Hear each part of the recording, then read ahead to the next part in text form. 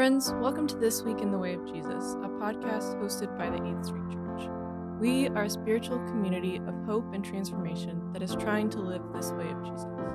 You'll find both weekly spiritual practices and weekly sermons on this podcast feed.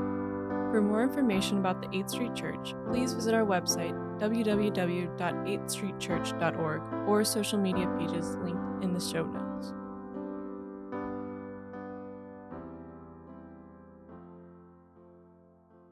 Good morning, friends. Grace and peace to you in the name of our risen Lord Jesus. My name is Hope, and I get to be one of your pastors here at the 8th Street Church. I'm really grateful to be here with you today.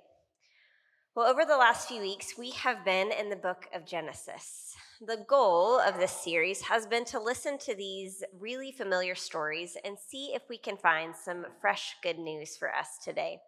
So in the last 3 weeks, we've wondered together about the stories of creation, Adam and Eve in the Garden of Eden, and Cain and Abel. Over and over, we have seen that God's posture and stance towards humanity has been marked by patience, by abundant love, and presence. This has been true regardless of how the humans in the stories have behaved. We've been surprised to see all the ways that God has been committed to this creation project. All the ways that God's presence has stayed steady with God's people. The stories have been beautiful. They've been eye-opening, and lucky for us, we have one more story today. I will admit it, I think that we saved the hardest one for last.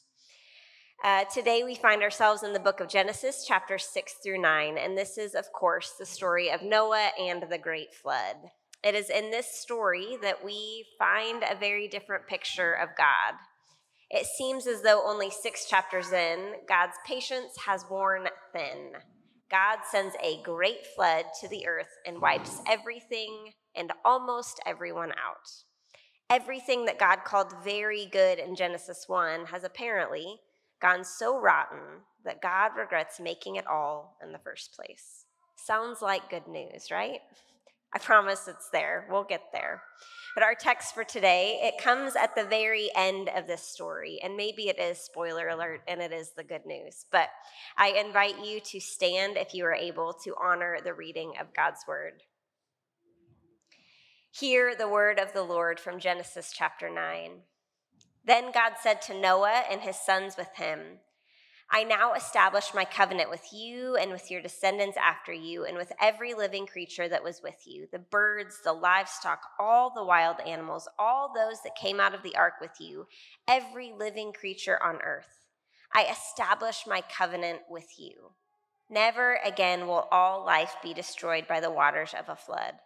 Never again will there be a flood to destroy the earth.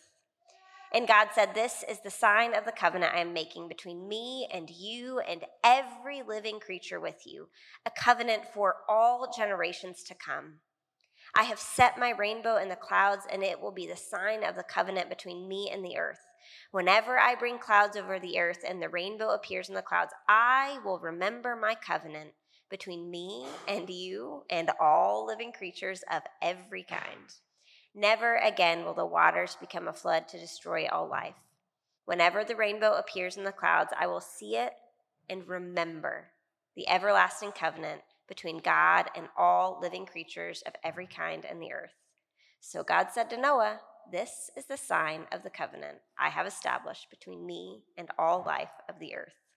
This is the word of God for us, the people of God, and so together we say, thanks be to God. You can be seated. Well, of all the stories in Scripture, this might be one of the most infamous. We begin telling it to our kids when they're tiny. We even sometimes paint this scene on the walls of their nursery. Cartoon lions and tigers and bears all walking up to the ark in a cute little pairs. There's a giant rainbow in the background. We tell our kids about how Noah made God very, very happy. And so God saved him and his whole family. Noah obeyed God down to the tiniest detail, so he got to go on a boat and be saved from the big flood. When you think about it, it's sort of a strange story to tell to our kids because it's actually really tragic. Sure, Noah was saved, but what about everybody else? But we've taken this story about a major natural disaster, we've kind of tamed it down, slapped a moral on it, and called it good. We focus mostly on those cute animals, and we use it to teach our kids all about obeying God. Just listen and obey, kids, and you too might find yourself on a floating zoo. Like I said a few weeks ago, it's not that these simplistic morals are altogether wrong. We want our kids to listen to God. We believe that listening and following God's way leads to abundant life for our kids, for us, for our neighbors. But these moralistic stories, they often lack nuance, and they definitely induce shame. If we never allow the stories to grow with our faith, if we never pause to look for a deeper meaning, then it becomes all too easy to use these stories as a weapon. I've heard this particular story of the flood used to make sense of natural disasters and individual tragedies. I remember when an earthquake hit the country of Haiti in 2010. There were over 100,000 people who lost their lives, and even more were injured.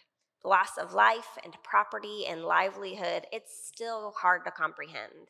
The country is still recovering 13 years later.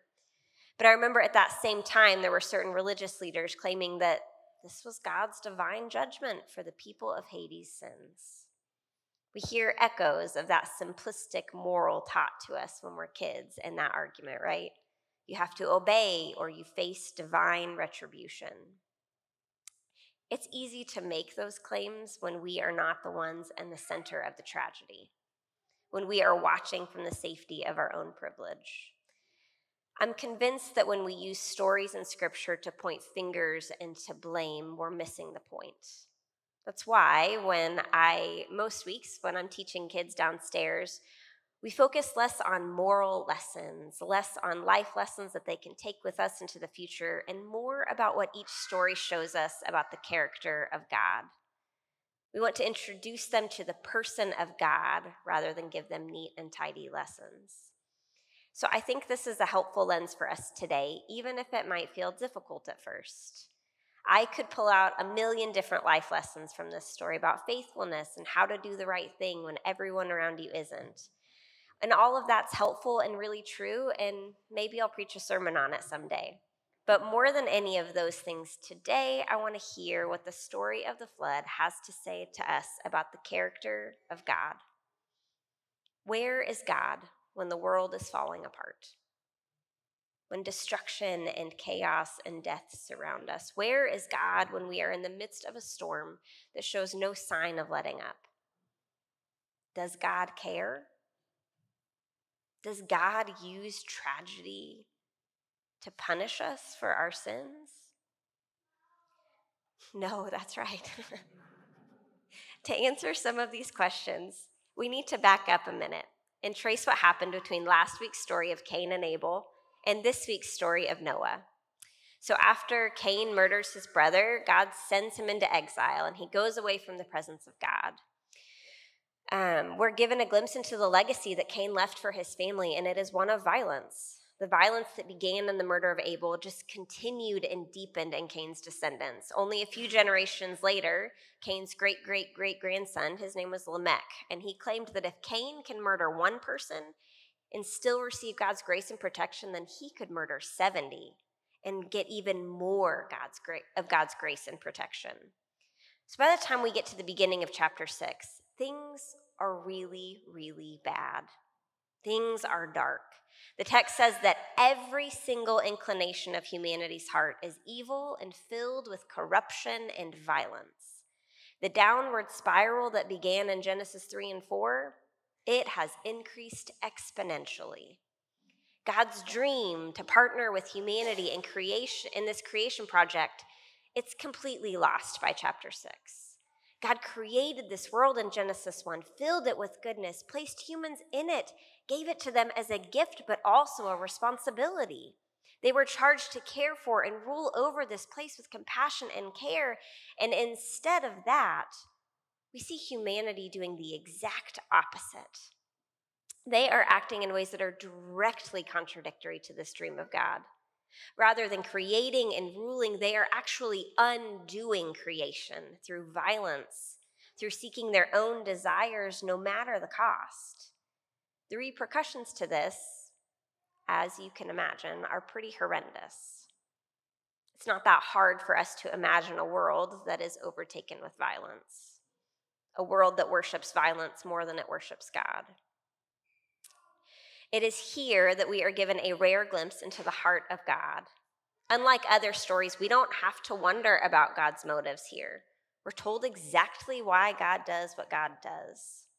We might expect a God of rage or offense, a God to act out of rage or offense or frustration. We might expect God to be an angry judge. We might even picture God with harsh hands, narrowed eyes, steam coming out of his ears. But that's not how God's pictured. God is sad. God is in grief, heartbroken. The Hebrew word that is used here to describe the state of God's heart was used in Genesis 3 when God told Eve what the consequences for her actions would be. Pain, deep pain. God is experiencing the pain of creation gone awry, and from that place, God is moved to do something about it. You see, it might be helpful here for us to see this in contrast to the gods that the surrounding nations, the nations that surrounded Israel, worshipped. Israel's not the only nation with a story about a great flood. There was likely some kind of flood that happened because so many different civilizations recorded their version of events, what they think happened. And most of them interpreted this catastrophic event as evidence of anger and annoyance on the part of their gods. In fact, one of the most famous stories is called the Epic of Gilgamesh. And in this story, the gods' reason for flooding the earth, it was because the humans, they were too noisy. They were annoying the gods, and so they got fed up and sent everything to wash it away. They were causing too much trouble and being too loud. In contrast to that, the God of Israel could not be more different. God does not stand over and against this creation, but is personally involved in it. God's not this angry tyrant who watches from afar. God is not an exasperated, annoyed ruler. God is a desperately sad parent. A parent whose hopes and dreams for their kid has been dashed. God had big dreams and hopes for us, for humanity. God stuck with them through all their failures, their faults. God's presence abided with them in the Garden of Eden and followed them out, followed them into exile. And yet, here we are. This picture that we have of God is less of an abusive father, and it's more reminiscent of parents who watch their children struggle with things into adulthood, struggle with making the right decisions, parents who maybe know the struggle of addiction. I have family who struggles with addiction, and there have been heart-wrenching days when we realize that even our steady, faithful love is not enough for our family to see their own worth. It's not enough for them to see beyond their single-minded desire. At some point, there have been moments when we've had to step back, when we've had to allow the consequences of our beloved one, had to let their consequences of their actions fall in on them in hopes that they might see the light. This is really heartbreaking work. But I've wondered if that's the posture that God has here. If God watches all that humanity is doing, God has done all that God can, and yet their hearts are the same. They long for self-destruction. Their sole focus is the undoing of creation through violence and self-service. And so God throws up God's hands and says, okay, if it is chaos that you want, and if it is the undoing of creation that you want, then you can have it. Take it. Your will be done. I cannot watch you hurt each other anymore. Let's just call it done. And so God lets loose the waters above, the waters of chaos, and gives them what they want, a total undoing of creation. But before that, God finds one faithful person. The story of Noah is actually the first story of a model of faith that we get in Scripture. The other people that we've been introduced to so far, they've been more examples of what not to do. But Noah, at least in these 3 chapters, things might change as you go on, but in these 3 chapters, Noah provides us with a model of trust and faithfulness. What makes Noah different from those around him is simply that he allows God to be God. Noah partners with God in this creation work. We even have this little detail that reminds us of Genesis 1. Noah walked with God. Noah's life was marked by loyalty to God and this way of living in creation, a way of building it up rather than tearing it down. And so in the midst of heartbreak, God remembered Noah. And God saved Noah and his family while everything and everyone else was washed away.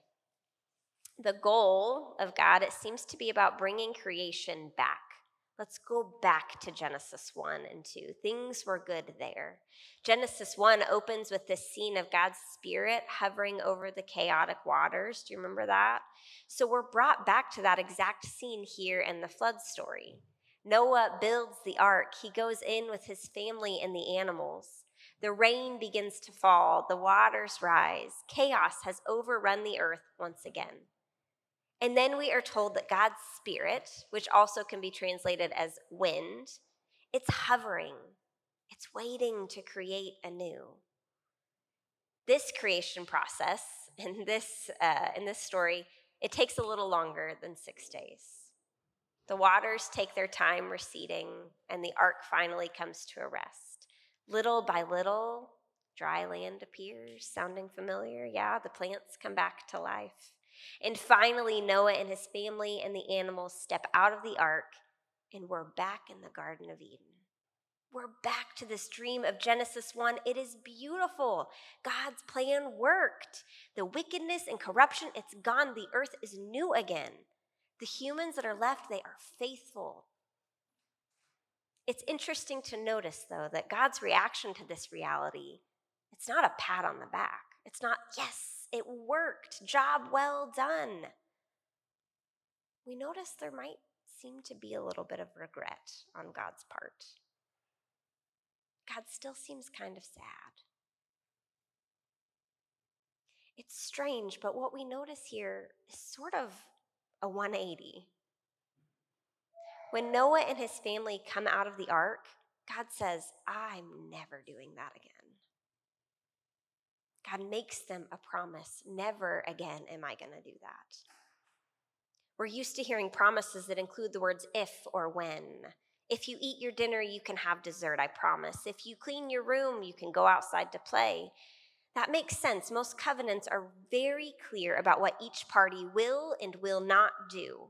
But this covenant has no conditions whatsoever.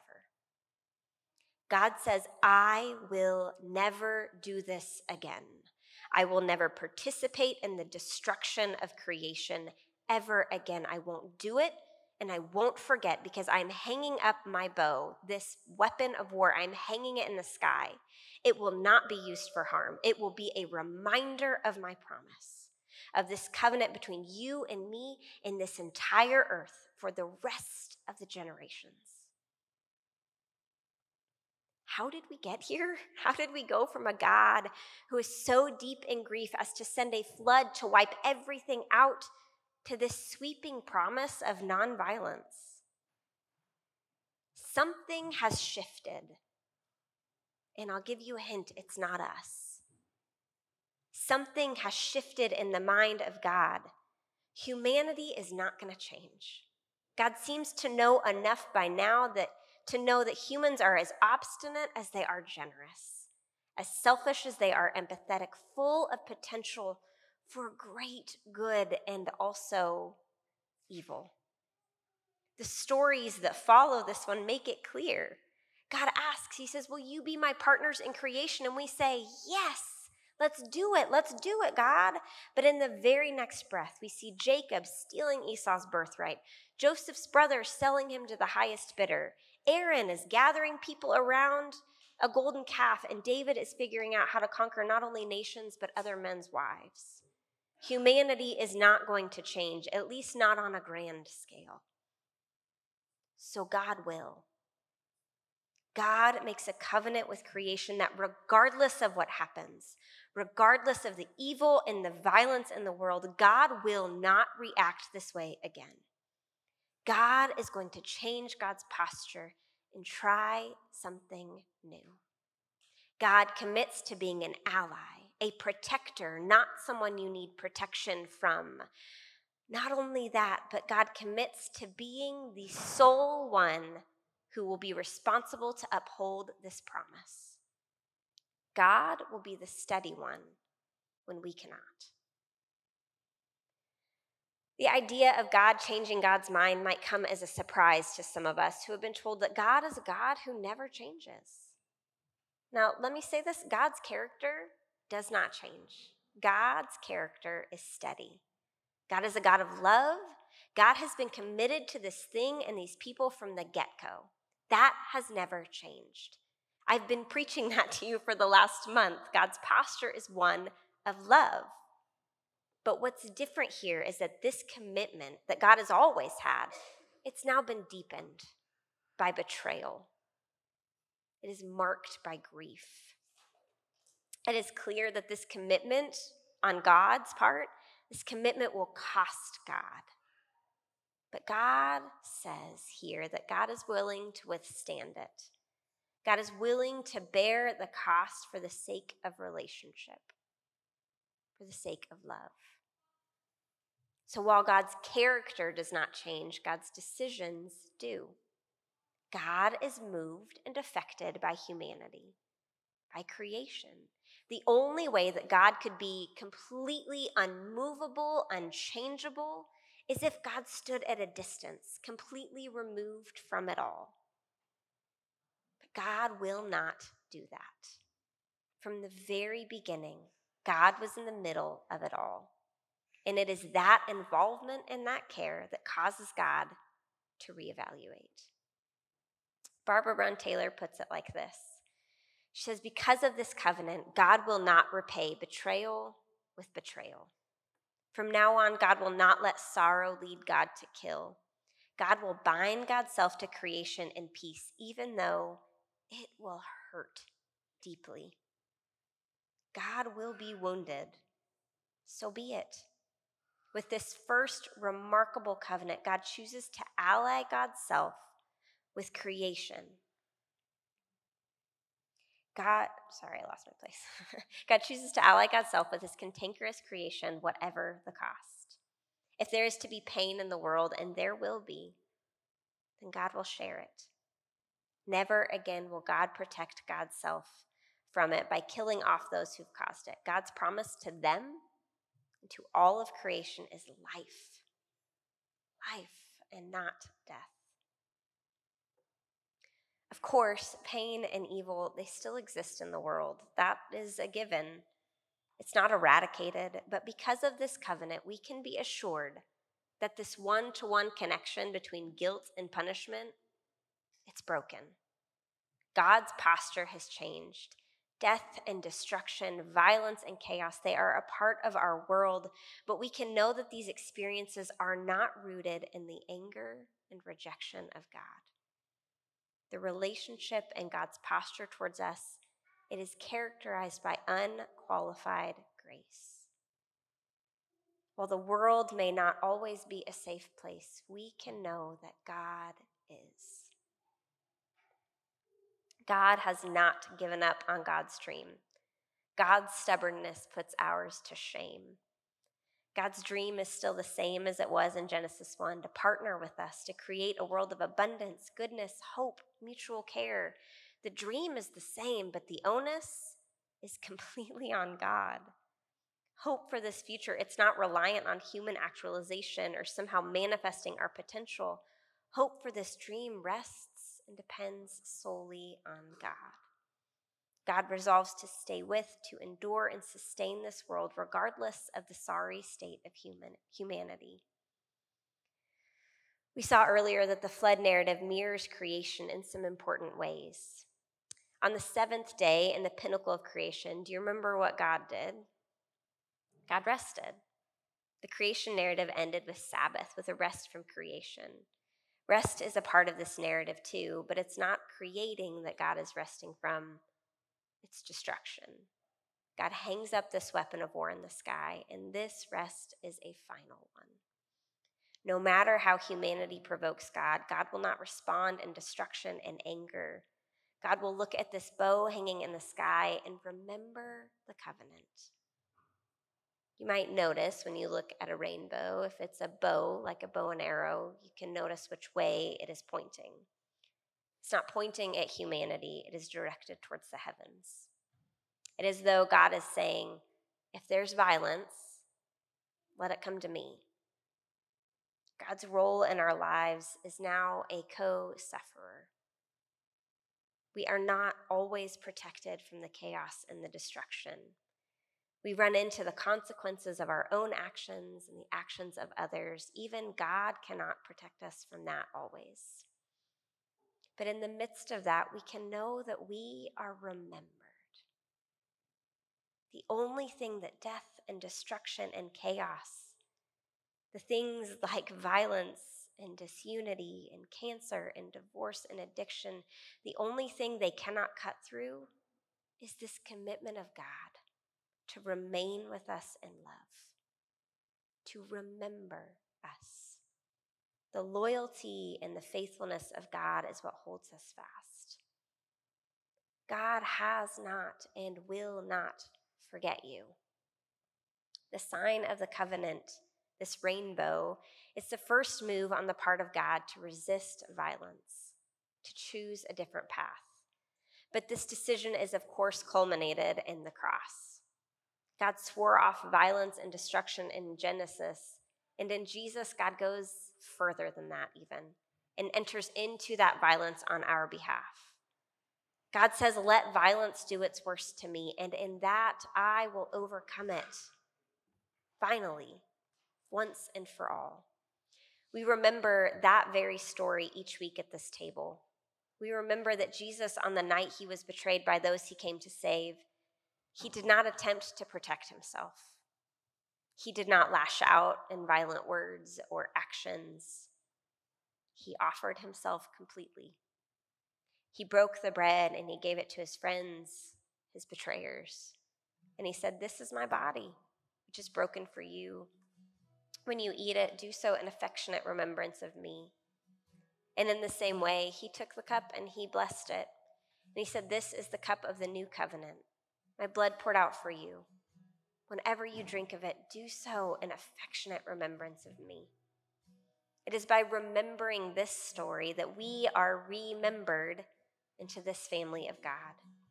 We are held fast by the faithfulness of this promise of God, seen most clearly here at the cross and in this table. So in a moment, I'm going to invite you to come down.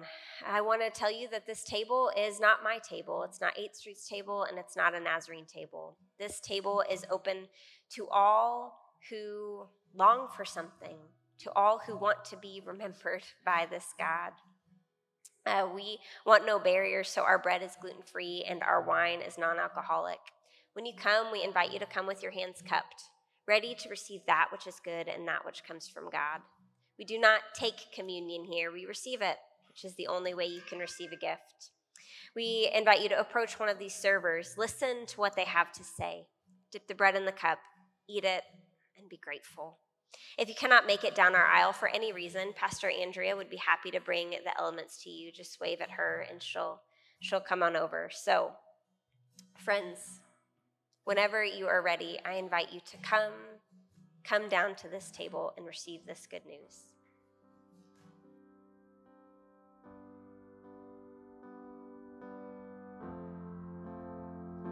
Friends, each week we invite our congregation to respond to what they've heard by entering into a weekly spiritual practice. You can find the episode to the practice and enter into this way of Jesus in the podcast feed. May the grace and peace of our Lord Jesus Christ be with you wherever you go.